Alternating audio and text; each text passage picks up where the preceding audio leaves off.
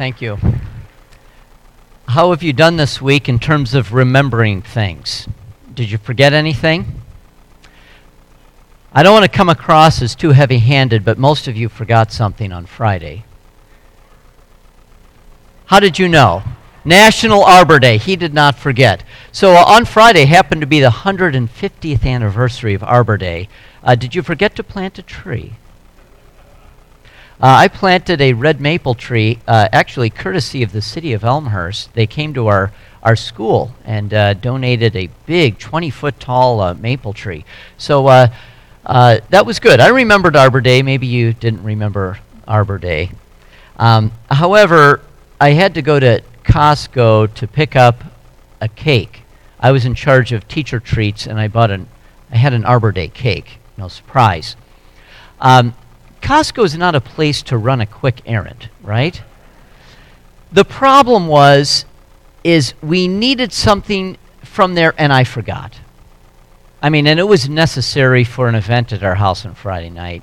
So I had to run back to Costco again the second afternoon, which was less than ideal, and I had to go through all of this rigmarole because I forgot. We have trouble remembering as humans at times. Maybe you've had an important work detail. Other people were depending upon you to get this done, and you forgot.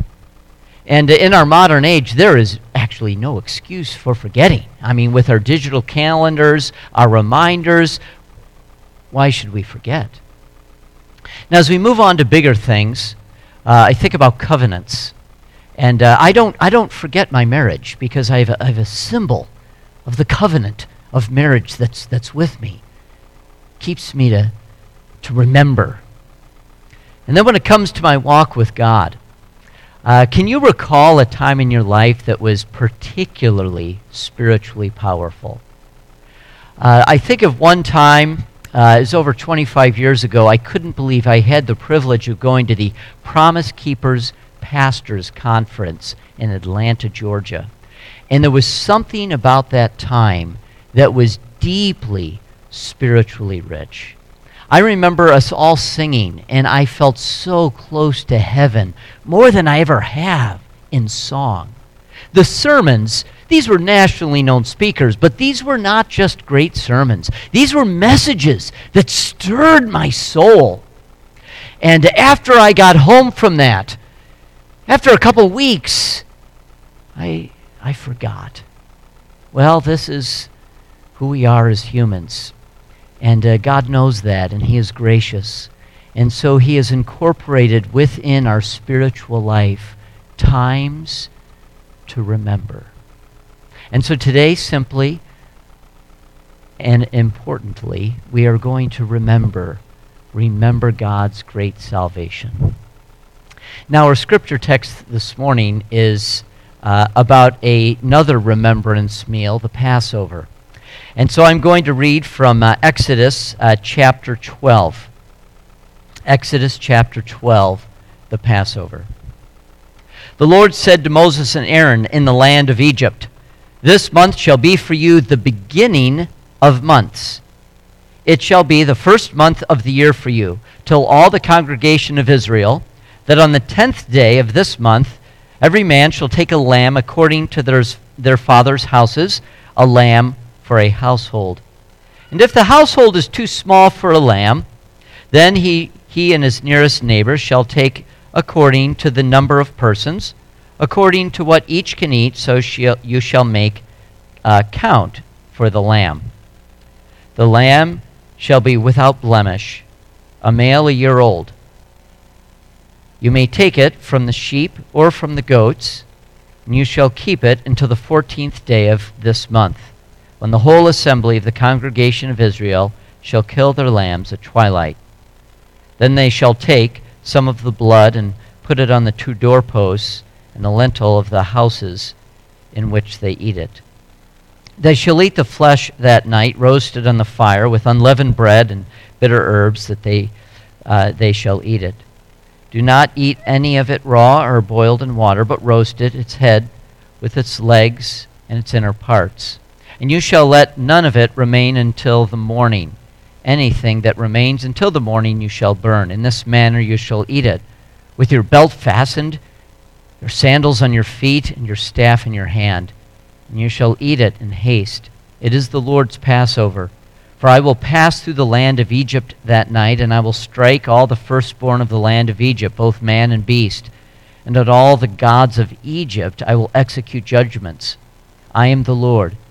The blood shall be a sign for you in the houses where you are. And when I see the blood, I will pass over you, and no plague will befall you to destroy you when I strike the land of Egypt. This day shall be for you a memorial, and you shall keep it as a feast to the Lord throughout your generations, as a statute forever. You shall keep it as a feast. God's word for us today. Well, let's begin with a little historical background. You have the fathers of the nation of Israel, Abraham, Isaac, and Jacob. During the time of Jacob, there was a severe famine in the land, and God providentially used one of the sons of Jacob, Joseph, who was sold as a slave into Egypt, who had providentially become a ruler of Egypt. God used Joseph not only to save Egypt from famine, but the family of Abraham, Isaac, and Jacob from famine. And so the family of Jacob, of Israel, traveled to Egypt, where they could stay alive and flourish. Well, over time, the burgeoning population of Israel became a threat to the Egyptians. And after several hundred years after Joseph, this threat grew enough that the Egyptians enslaved the Israelites. Now, the Israelites knew they had to get back to the Promised Land, but they were trapped. They were trapped in Egypt, and they needed to be delivered. And so we come to the book of Exodus. We come to what I'll say is Moses part 1. Through an unbelievable set of circumstances, the Hebrew boy Moses grows up as royalty in Egypt. He knows everything there is to know about Egypt. It seems like he's the guy. And then Moses kills an Egyptian. He flees Egypt and lives in the wilderness for decade after decade. It appears that Moses is out of the picture. But then we have Moses part 2. After 40 years in the wilderness, God speaks to Moses through a burning bush. And so Moses returns to Egypt. He approaches Pharaoh with these famous words, "Let my people go." And this is what begins the 10 plagues on Egypt and Pharaoh's unbelievably stubborn heart.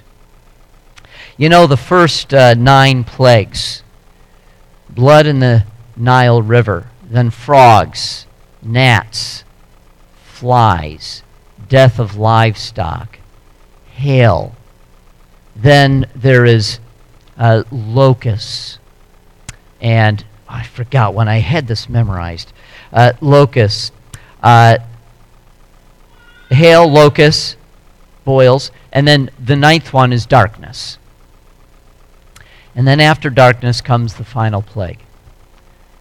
The plague that brings us to our passage today, the Passover meal. Now, I have some props with me this morning. It's not merely to keep you interested or as a gimmick. Actually, in the Passover meal, there were props. This is part of the point of the meal. Part of the meal is not just to think about things, but it's to taste things, it's to live things out. So, there was a lamb. I know, it's a cute little lamb. And so they're supposed to pick their lamb on the 10th day of the month. On the 14th day, they were to slaughter this lamb. Now, what are 2 things about this lamb? It was to be without blemish, and they were to break no bones in the lamb. Then they were to have their Passover feast. During the feast, they had bitter herbs. Now, interestingly, bitter herbs, that Hebrew word could also mean wild lettuce, which got me an idea, bringing kale. Do you like to eat raw kale? It's a little, some of you may like it, a little bitter. I don't mind it with other things. But they ate bitter herbs. Now, later on, as Jews celebrated the Passover, what was the point of eating the bitter herbs? It was to make them to recall the bitterness of slavery in Egypt. And then they were to eat this meal of lamb with bread that was unleavened, meaning had no yeast. Why? Because God's salvation was happening quickly, and they needed to be ready to go. There was no time to put yeast in the bread and wait for it to rise. The bread had to be made much more quickly, so no yeast. And then interestingly, they had to eat their feast, as you'll recall, with their belt fastened or their cloak tucked into their belt, their sandals on, and their staff in hand. They were to eat in haste because God would be providing salvation for them, and they needed to be ready to move into that deliverance that God was providing. And then the last plague happened. Every firstborn in Egypt died. God's judgment on the land of Egypt because of Pharaoh's hard heart. Now, it was not only a judgment on the land of Egypt, the Bible says it was a judgment on the gods of Egypt. And it only wasn't just a time of judgment, it was also a time of salvation. For as that angel of death passed over the land, when it came to the door frames that had the blood of the Lamb on the door frames and the top and the sides, God's judgment passed over. You could see that because of the blood of the Lamb, because of the sacrifice of the Lamb, and also because of God's gracious acceptance of a substitute sacrifice, the judgment did not fall on his people.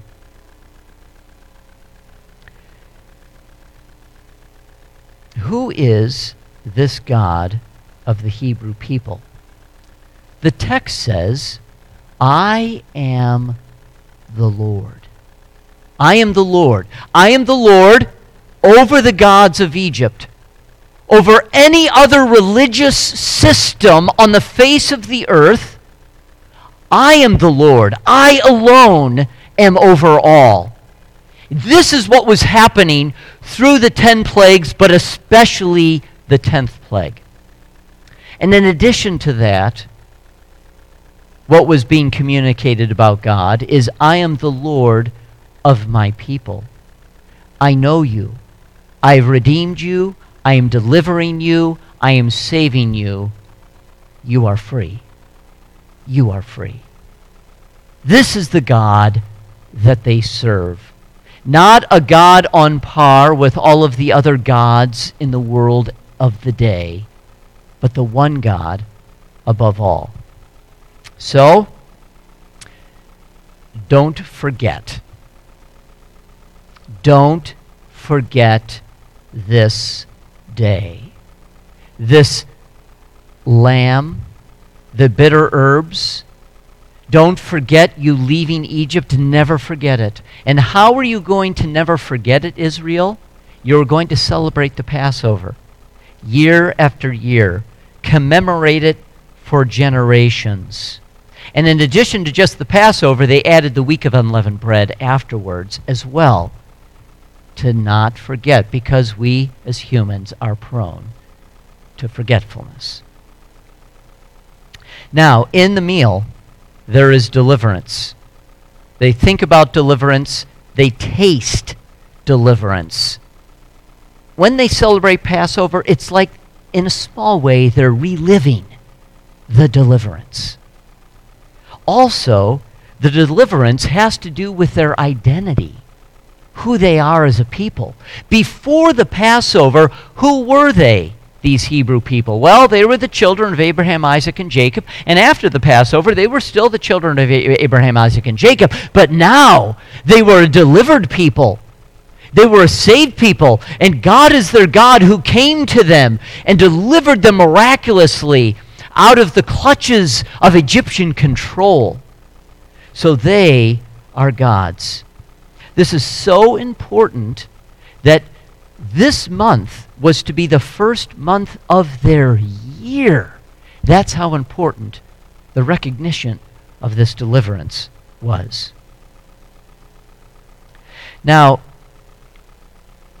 for my last point of the message, I want to take this here, and I'm going to move down to the communion table as we think more about deliverance.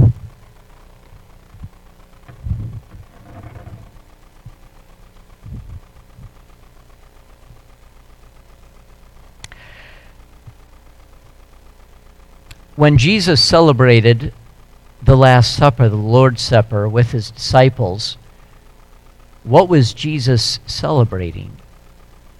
It was the Passover meal. It was the meal of salvation. So in this context of Passover, of saving deliverance, Jesus institutes something new for the church. And why does he? Because another lamb has come. Another lamb has come. Just as Passover is foundational for the Israelites, for the Jews, the death and resurrection of Jesus is foundational to who we understand, what we understand about our identity as the church and as each one of you as individuals as well. We have the Lamb. The Lamb. When Jesus rode into Jerusalem on Palm Sunday, the city had swelled with pilgrims who had come to celebrate Passover. And what were they doing on that day? That was the 10th day of the month. That was Lamb Selection Day. And when Jesus rode into Jerusalem, it was as if God the Father Almighty was pointing down and saying, "And here I have selected my lamb." And when Jesus gave himself for us upon the cross, when he was on the cross, and when the Roman soldiers came to speed up the process, they broke the legs of the criminals on either side of Jesus. And when they came to break Jesus' legs, they hesitated, they stopped, and they did not. This was hugely significant because the bones of the Passover lamb are not to be broken. Jesus is our Passover lamb. Earlier in the service, we prayed a prayer of confession. We should live confession, right, in our lives. We need that. I think about the bitter herbs. I think about the sin that Jesus has saved me from, and that I don't need to live in the guilt of my sin. I am forgiven. And so as I confess my sin, I remember it, and then I put it behind me and receive that grace of the Lord Jesus Christ. And then the walking stick. When we partake in the Lord's Supper this morning, this is not merely a nice religious ritual. Oh, a nice, good church thing to do so we feel better about ourselves. Oh, I like it when we celebrate the Lord's Supper. No. This is life. This is deliverance. And as we have in our mind the children of Israel being freed from Egypt and moving forward to the promised land, God says to us, through Jesus Christ you are saved, and now move forward into life, in that life in Jesus Christ. God has called you to live in his kingdom, to live into that deliverance. And so I like the symbol of the walking stick, that we celebrate communion, that we have been delivered, and that we move forward into life. So we can easily forget. And I think about this week. Have you forgotten Jesus? Have you gone through a day and thought, and so now we come to the table of the Lord and we remember. We remember the salvation of Jesus Christ, which Jesus himself established for us. Brothers and sisters in Christ, we gather today to celebrate Jesus Christ given for us. We give thanks and praise to God the Father that our Savior Jesus Christ, before he suffered, gave us this memorial of sacrifice until he comes again. In this supper, God declares to us that our sins have been completely forgiven through the one sacrifice of Jesus Christ, which he himself finished on the cross once and for all. And so with thankful hearts, we celebrate the Lord's Supper. From 1 Corinthians 12. The Lord Jesus, on the night he was betrayed, took bread. And when he had given thanks, he broke it and said, "This is my body, which is for you. Do this in remembrance of me." In the same way also he took the cup after the supper, saying, "This cup is the new covenant in my blood. Do this as often as you drink of it in remembrance of me. For as you eat this bread and drink this cup, you proclaim the Lord's death until he comes." To prepare our hearts for the Lord's Supper today, we're going to sing 3 verses of "When I Survey the Wondrous Cross." And if we could have the first verse on the screen. As you look over those words, that third line, "My richest gain I count but loss." There are certain things that we feel are valuable in our life, and they indeed may be valuable. But compared to the sacrifice of Jesus Christ, all of those things that we think are valuable are as nothing. Verse 2. "See from his head, his hands and feet, sorrow and love flowed mingled down." Daily, you and I struggle with selfishness. And when we look at the cross of Christ, we don't see the great tragedy or great hopelessness. In fact, we see love. And that love should self-correct our selfishness. And our whole life should seek to plumb the depths of Jesus' love. And then the last verse that we're going to sing demands my soul, my life, my all. As we consider the sacrifice of Jesus Christ in communion, we think about going forward into life this week. And this is life. This is who I am. And it demands my soul, my life, my all. Let's stand and sing these 3 verses of "When I Survey the Wondrous Cross." When I survey the wondrous cross, on which the Prince of Glory died, my riches gain I count but loss, and for content all know my pride. See from his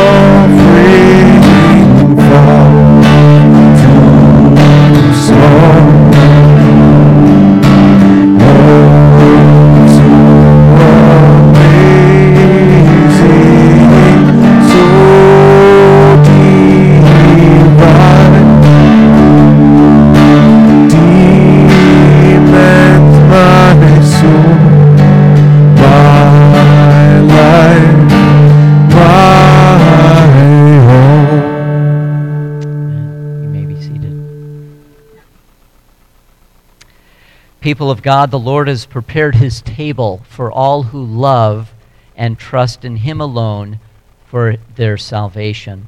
All who are truly sorry for their sins, who sincerely believe in the Lord Jesus Christ as their Savior, and who desire to live in obedience, are now invited to come with gladness to the table of the Lord.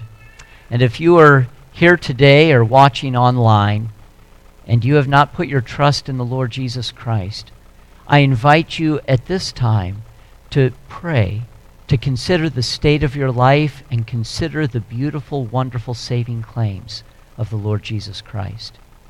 Let's pray. Holy Father, in thanks for the sacrifice of Jesus Christ, in the joy of his resurrection and in the hope of his coming again, we present ourselves a living sacrifice and come to the table of our Lord. Amen. The bread which we break is a communion in the body of Christ.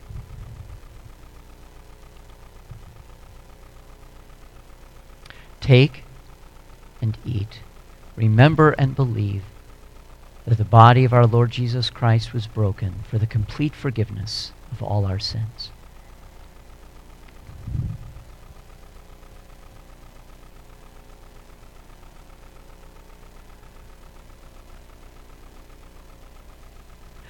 The cup of thanksgiving for which we give thanks is a communion in the blood of Christ.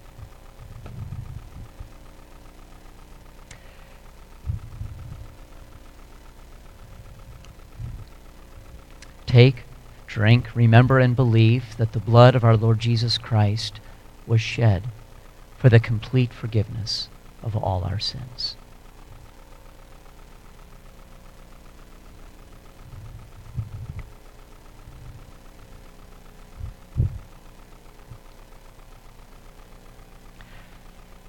From Psalm 103, praise the Lord, my soul, all my inmost being, praise his holy name. Praise the Lord, my soul, and forget not all his benefits, who forgives all of your sins, heals your diseases, redeems your life from the pit, and crowns you with love and compassion, who satisfies your desire with good things, and your youth will be renewed like the eagles. Amen? Amen.